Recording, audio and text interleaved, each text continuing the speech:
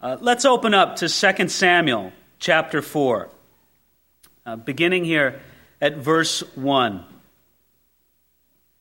I'll just get right into it. We'll sort of set the stage and the context as we've read a little bit. 2 Samuel chapter 4. And when Saul's son heard that Abner had died in Hebron, he lost heart, and all Israel was troubled. Now Saul's son had two men who were captains of troops. The name of the one was Baanah, and the name of the other was Rechab, the sons of Rimmah, the Beerothite, the children of Benjamin. For Beeroth was also part of Benjamin, because the Beerothites fled to Gittaim, and have been sojourners there until this day. The first few verses here of the chapter bring us before this man again, who we've seen in the last several chapters. His name is Ishbosheth. Now, his name isn't mentioned in the first few verses here, but when it says in verse 1, Saul's son, that's who it means. You see, Saul was the first king of Israel. And as the first king of Israel, he reigned over the nation. He ruled as a king, but he wasn't a good king. He wasn't a godly king, and he forsook the Lord. And before Saul died, many years before Saul died, God put his hand and an anointing upon a young man to be the next king of Israel. His name was David. And so the next king was in place. Though Saul didn't recognize it, and Saul didn't step down from the throne, Saul didn't stop being king until he died on the field of battle on the slopes of Mount Gilboa. Well, after Saul died, you would expect that the nation would say, well, here's this godly man David. Let's recognize him as king. Let's lift him up to the throne over Israel. But only one out of the 12 tribes recognized David as king. That was the tribe of Judah. The other 11 tribes went after an obscure son of Saul named Ishbosheth. Now, Ishbosheth is an interesting man. He seems to have been a weak man, an ungodly man, a carnal man, and he was propped up in the position of king by a military man named Abner. Maybe you hear about it every once in a while in, for example, Latin American countries, or just one area of the world where this isn't so unusual, where when there's a change in power between presidents, it's really the military that puts the next president or the next ruler into power. Well, that was the case here in Israel in the days of David and Ishbosheth. The military, led by this man Abner, put Ishbosheth in power, and we get the feeling from the text, though we're not specifically told, that the reason why Abner enjoyed these relationships is because he could exercise his power through a weak man like Ishbosheth. Now, last week we saw that Ishbosheth ran afoul of Abner. He offended him, and Abner said, I'm going over to David's side. And so that's what Abner did. He left Ishbosheth, went over to David's side, and for all of that, Abner was murdered. That's all a lot to get into. You can get the tape from last week if you need to get a little bit deeper into that. But the bottom line is this military man, Abner, who had supported Ishbosheth, now he's gone. And there is no support under Ishbosheth anymore. There's no support under Ishbosheth because he was never called by God. I mean, after all, who put him into the throne? Was it God? No. It was man. It was Abner. Let me give you a principle, folks. When you're promoted by man, then man can cut you out. When you're promoted by God, then God alone can take you away out of that position. If your heart is lifted up by man, then it can be crushed by men. If your heart's lifted up by God, then there's a place of peace and security there. Ishbosheth didn't have a calling of God. He was only called by man. And when this man Abner fell away from his position, when he forsook Ishbosheth, and when he was murdered, there was no support for Ishbosheth anymore, and you could start numbering the days until he would be completely taken out of the way. You see, Ishbosheth knew that he wasn't called of God. Therefore, verse 1, when Saul's son heard that Abner had died in Hebron, he lost heart. And all Israel was troubled. You know, when you really know that you're called by God, you have the strength to not lose heart. Oh, I'm not saying that discouragement won't come to you as an attack, but your heart won't settle on it, because at the end you'll come back to the decision of understanding, listen, I'm called by God. God has a purpose. God has a plan for my life. I'm not going to be discouraged. I'm not going to lose heart. Not too long ago, I read in Isaiah chapter 42, verse 4, where it speaks about the servant of the Lord. In an ideal sense, it's talking about the Messiah, Jesus himself, but it really has application to everybody who's a servant of the Lord. And one of the things that it says of the servant of the Lord in Isaiah 42 is it says, he will not fail nor be discouraged. Well, when you're a servant of God, you don't have to be discouraged. You can serve him and serve him faithfully. Now, when you're a servant of man, it's oftentimes very easy to get discouraged. So Ishbosheth, propped up by man, had the prop cut away from underneath him, and so he's in distress. And we have the ominous note of these two men, if you remember their mention here in verse 2, Banah and Rechab, these two men mentioned in verse 2. We'll meet up with them a little bit later in the text. Now, I want you to take a look at verse 4, because we have a bit of a contrast, sort of a similarity and a contrast bound up within each other. Look at it here in verse 4.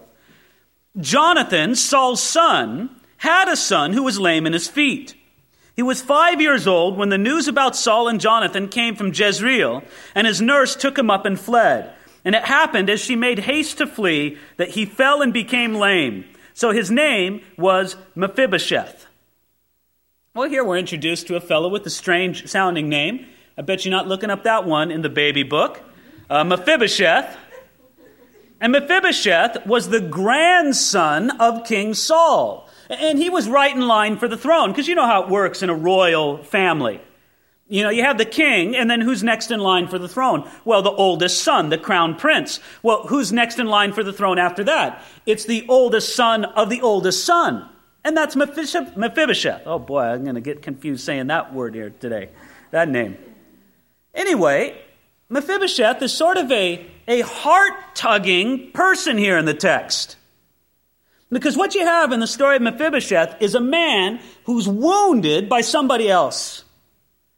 You have a contrast here. You have two kinds of weakness.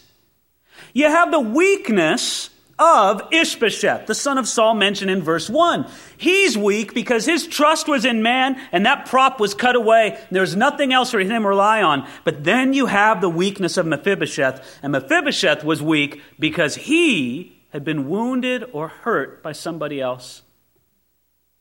Little boy, 5 years old at the time, and he hears that his grandfather, King Saul, is dead, and his father, Jonathan, is dead, and the nurse is worried. Maybe they're going to have one of those massacres where they wipe out the whole royal family. We've got to flee. We've got to find a place of safety. And so she scoops up Mephibosheth, and they're running out of the house, but something falls. I don't know. Maybe she tripped. Maybe she dropped him, but he fell, and it wasn't just a scraped knee. It was a dislocation, perhaps, in the ankle or the knee or the hip, or a break that didn't mend right. Whatever it was, Mephibosheth was left lame.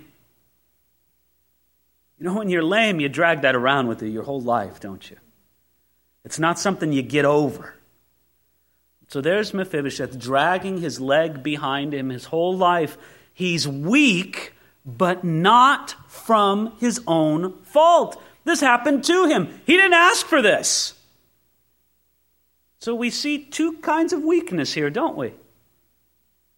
Maybe I should just say a quick word about that before we go on. You know, God can minister to both kinds of weakness. Maybe there's weakness and difficulty in your life today, and let's be honest, it's your fault. Oh, I know you want to blame everybody else for it. I know, well, it was him or her or the other thing or the circumstances or all the conspiracy against you and all. It's your fault. And it's totally your fault. Can I tell you, God can minister to that kind of weakness. He can take your eyes off of yourself and give you a center to your life that's bigger than yourself. You need to start living for something bigger than you. And when your life has that center of Jesus Christ, when you no longer are a man-centered or a self-centered person, but now you're a Jesus-centered person, what a difference. It doesn't matter if those props of men are knocked away. You're supported by God. You're propped up by Jesus Christ. And when people say, well, it's just a crutch to you then. Oh, no, Jesus isn't a crutch. He's a whole hospital for you. And you're supported by him. Man, that's a shaky crutch to lean on. It's going to break out from underneath you any minute. No, but there's others of you, and you're weakened in your life. There's a sense of weakness and powerlessness in your life and defeat, perhaps. And honestly, the circumstances surrounding it, it's not your fault. You're like Mephibosheth. You were dropped. It was an accident. It wasn't supposed to happen that way. You're a victim of it all. God still can bless and redeem and pour out his grace upon the Mephibosheth among us too. It doesn't really matter. There's a sense in which it doesn't really matter if your need is your fault or something else that somebody else has brought upon you. Jesus Christ can meet your need today. Now, keep Mephibosheth in mind. In coming weeks, we're going to come back to him, and you're going to see one of the most tender and touching stories in the whole Bible about Mephibosheth. On to verse 5.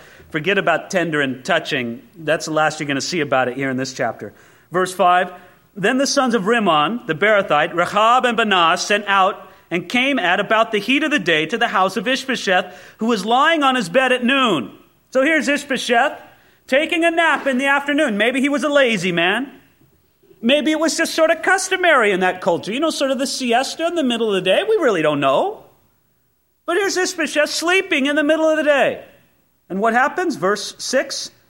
And they came there all the way into the house as those to get some wheat. And they stabbed him in the stomach. Then Rechab and Baanah, his brother, escaped. For when they came into the house, he was lying on his bed in his bedroom. And then they struck him and killed him, beheaded him, and took his head, and were all night escaping through the plain.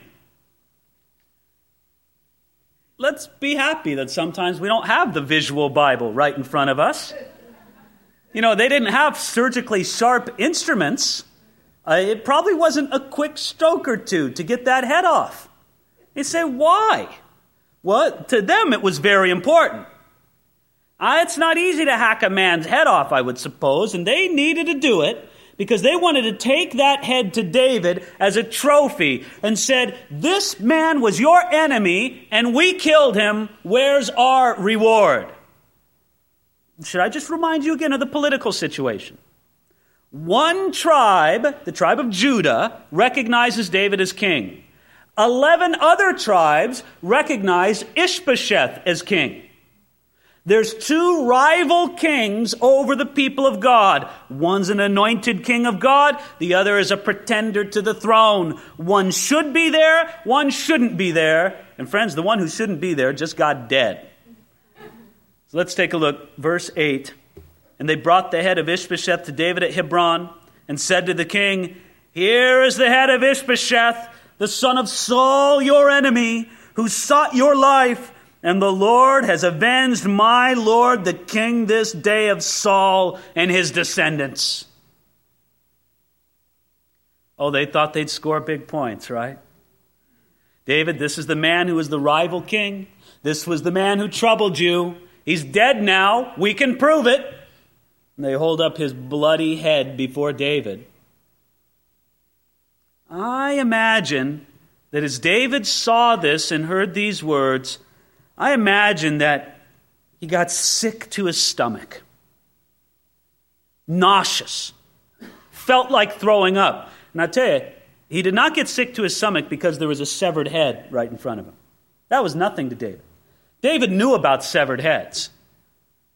He cut the head off of Goliath, and that was a big head. When David killed Goliath, he hacked off his head, and he carried it around with him as a trophy. He went up to King Saul. Look what I did. It was like his reward, his trophy. It wasn't the severed head that grossed David out. It was the wickedness of these men. Two things, I think, especially display their wickedness. First of all, it's their phony religious talk. Did you see it there in verse 8? Here is the head of Ishbosheth, the son of Saul, your enemy, who sought your life, and the Lord has avenged my Lord the king this day of Saul and his descendants. Oh, we're messengers of God, David. We're servants of the Lord. And here is the Lord's righteous judgment upon Ishbosheth. Yes, isn't God good? And it sickened David. Because these men were rank murderers, as David will say in a few moments. I don't want to get too far ahead of myself. But I just want to see. They're covering up their horrible crime with all this religious talk. Kind of turns my stomach when I hear it too. You know, we just need to be real and not spew out the religious blah, blah, blah if our hearts and lives aren't up to it. And David heard this and he said, you guys aren't messengers of God at all. The Lord this, the Lord that. You did it for one reason. You were hoping I would give you money and fame and maybe a position in my army. That's why you did this. Now, the second reason why I think David might have been nauseated by the words of these men is because they use a phrase here about Saul. Did you see it in verse 8? The son of Saul, your enemy. Now, do you remember when we were in the first chapter of 2 Samuel, and David received the news that Saul and Jonathan had died in battle on the slopes of Mount Gilboa? And when David heard the news, he didn't say, ding dong, the witch is dead. This man who's been trying to kill me for years, now he's dead. He got his. David wept. David mourned. David composed a song of beautiful tribute to Saul that overlooked Saul's many glaring faults and praised whatever good David could find in him. That song, David's response to Saul's death, shows that David did not regard Saul as an enemy. Now, if I were to talk to you objectively about it and take a step back from the situation, I would say, objectively speaking, Saul was David's enemy. Saul was out to kill David. Saul did hate David. Saul did try to do everything he could to destroy the man. Objectively so, especially he would say that Saul was an enemy to David, but David refused to regard Saul as an enemy. And instead, David did what the much greater Son of David told every one of us to do in the Sermon on the Mount. He said, love your enemies. Pray for those who spitefully use you. Do you remember what Jesus said in that Sermon on the Mount? He said, you love those who love you. Big deal. Who cares? Everybody does that. Oh no, the love of God is demonstrated when you love those who hate you. And David did. When they said those words, Saul, your enemy, David, I don't know who you're talking about, David said. Saul, my enemy. I don't know Saul, my enemy. I know Saul who used to be the king. I know the Saul that I tried to serve the best I could. I know the Saul that I was grieved at when he died. Saul, my enemy, I don't know who you're talking about.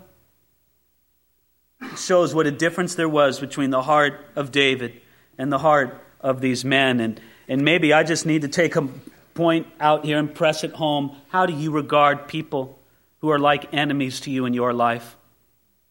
Oh, you have them. Right now, as I'm saying this, some faces are popping into your mind, just as you're sitting there right now. And I don't know, maybe they would think of themselves as enemies against you, maybe they wouldn't.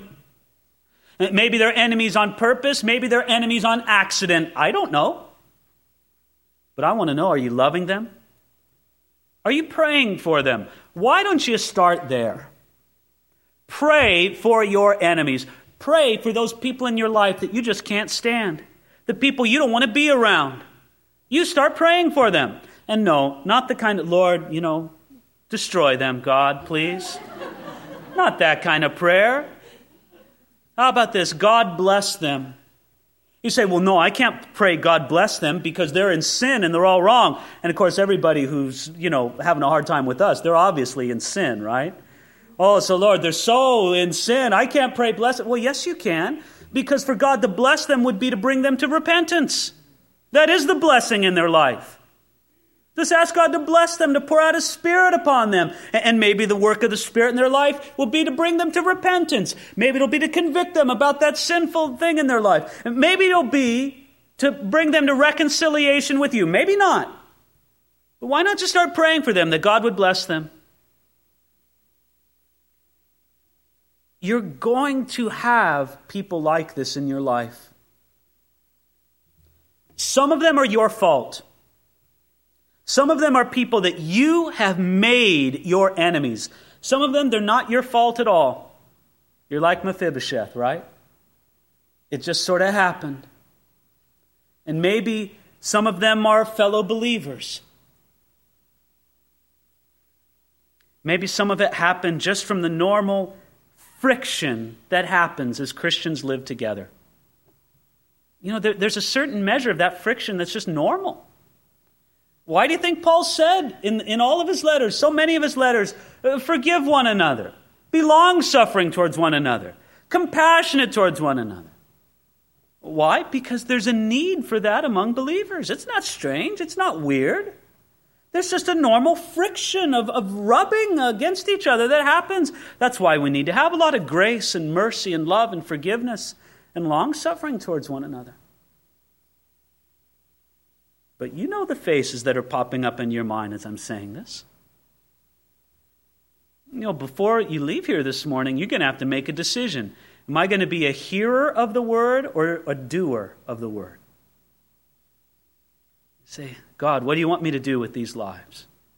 Well, in any regard, let's see what David did with these fellows, Rechab and Baanah, verse 9. Then David answered Rechab and Baanah, his brother, the sons of Rimmon the Beerothite, and said to them, as the Lord lives, who has redeemed my life from all adversity. And now we're expecting, these guys to have big smiles on their face. Yes, this is what we've been waiting for. Verse 10.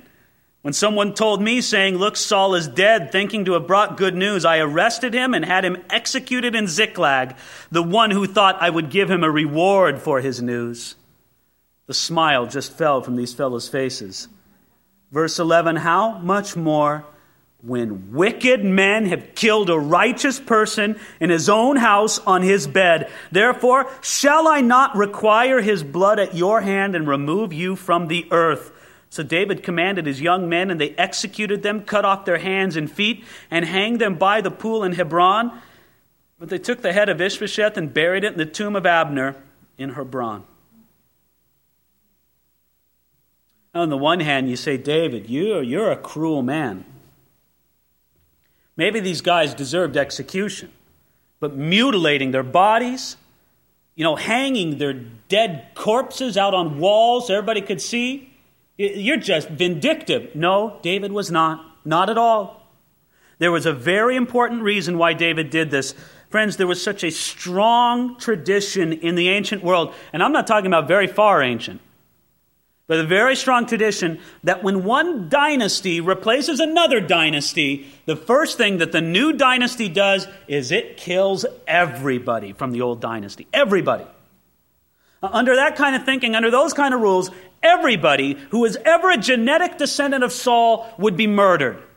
Sons, daughters, nephews, nieces, cousins, it doesn't matter. You're related to Saul, you're dead, because we don't want anybody to challenge the new dynasty. David, in doing this dramatic act of execution against these men and making it as public as possible, he let everybody know, hands off the house of Saul.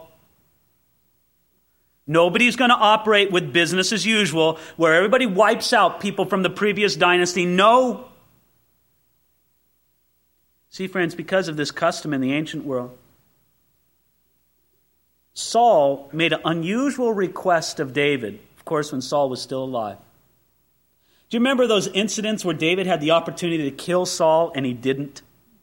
At one of those opportunities, there's Saul, and he's so humiliated because David had every opportunity to cut off Saul's head, but he didn't. And Saul's repentant for a few moments at least, and he's weeping before David. David, my son, you're more righteous than I am. And he says, David, make me one promise. When you come to the throne, please don't wipe out all my descendants. And David said, I promise. And David's making good on that promise right now. I think we have such a tremendous example in front of us of how to deal with enemies. But I don't want to just have David as our example.